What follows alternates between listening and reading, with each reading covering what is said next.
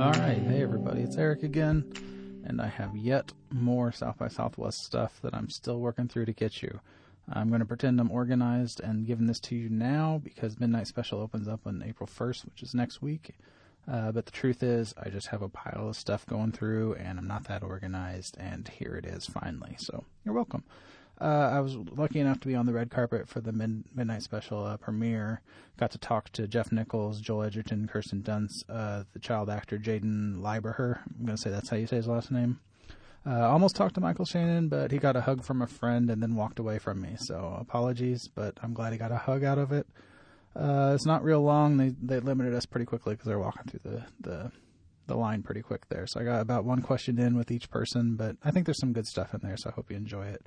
As for the movie, I posted my review online. You can check that out, but I absolutely adored it. I think the ending might lose some people just because it goes in a direction that I will either distance somebody or make them love it even more. I was just kind of along for the ride. It's in the same vein of Carpenter's Starman or a little Close Encounters, maybe even a little E.T. there.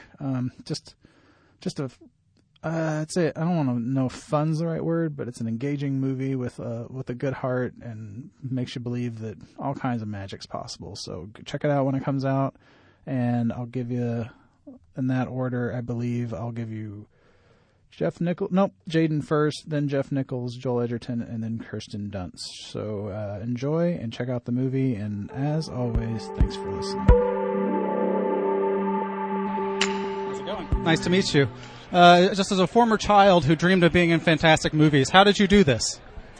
Well, I never think about the roles that I'm going to do later on.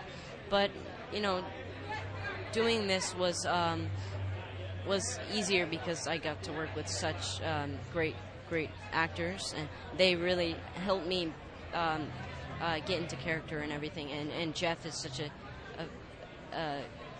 great director and unique director. So, did you know from like infancy that you wanted to be an actor, or is this a recent thing?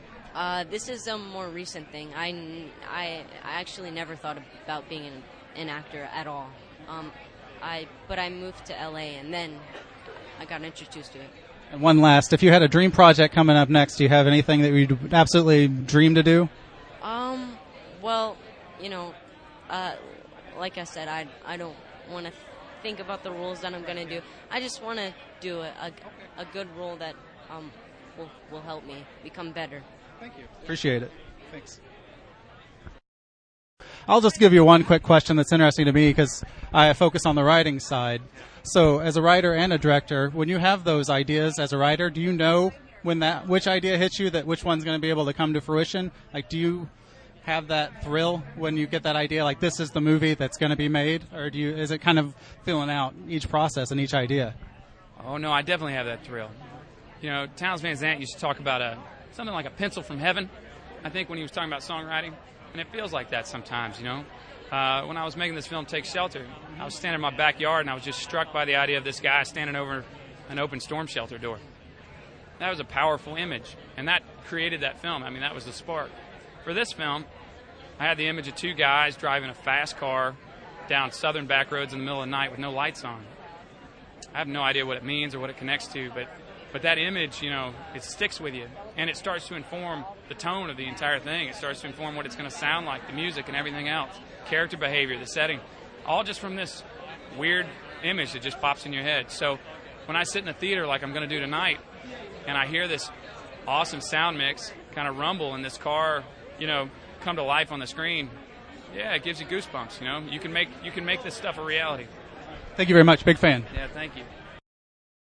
I'll just start. I was at your panel earlier today, and you were talking about the importance to you of creativity versus commercialism, like Hollywood art versus Hollywood. Like, in your view, is this the kind of movie that is the perfect balance between that creativity and still working within the studio system? Yeah, and when I read this screenplay, which was, by the way, like in the true sense, a real page-turner, it felt to me like Jeff had struck a nice balance between a real commercial world, albeit, you know, with a nice sort of overhang of 80s sci-fi rather than overblown, you know, CGI laden sci-fi. you know, and still the fabric of his movies, which are about just real people and the fabric of kind of rural America. So it felt like he had one foot in two states, so to speak. Thank you. My quick question, since you started kind of out as a child actress, and now that you've come full loop and you can kind of choose your own roles and you've reached success, when you see a child actor like this on set, like, does that bring you full circle? How do you feel? It does. I'm so happy I'm not anymore, because doing homework and working is such a bummer. So I'm very happy I'm out of that phase. Being an adult's okay? Yeah, no school. All right. Thanks a lot. Yeah.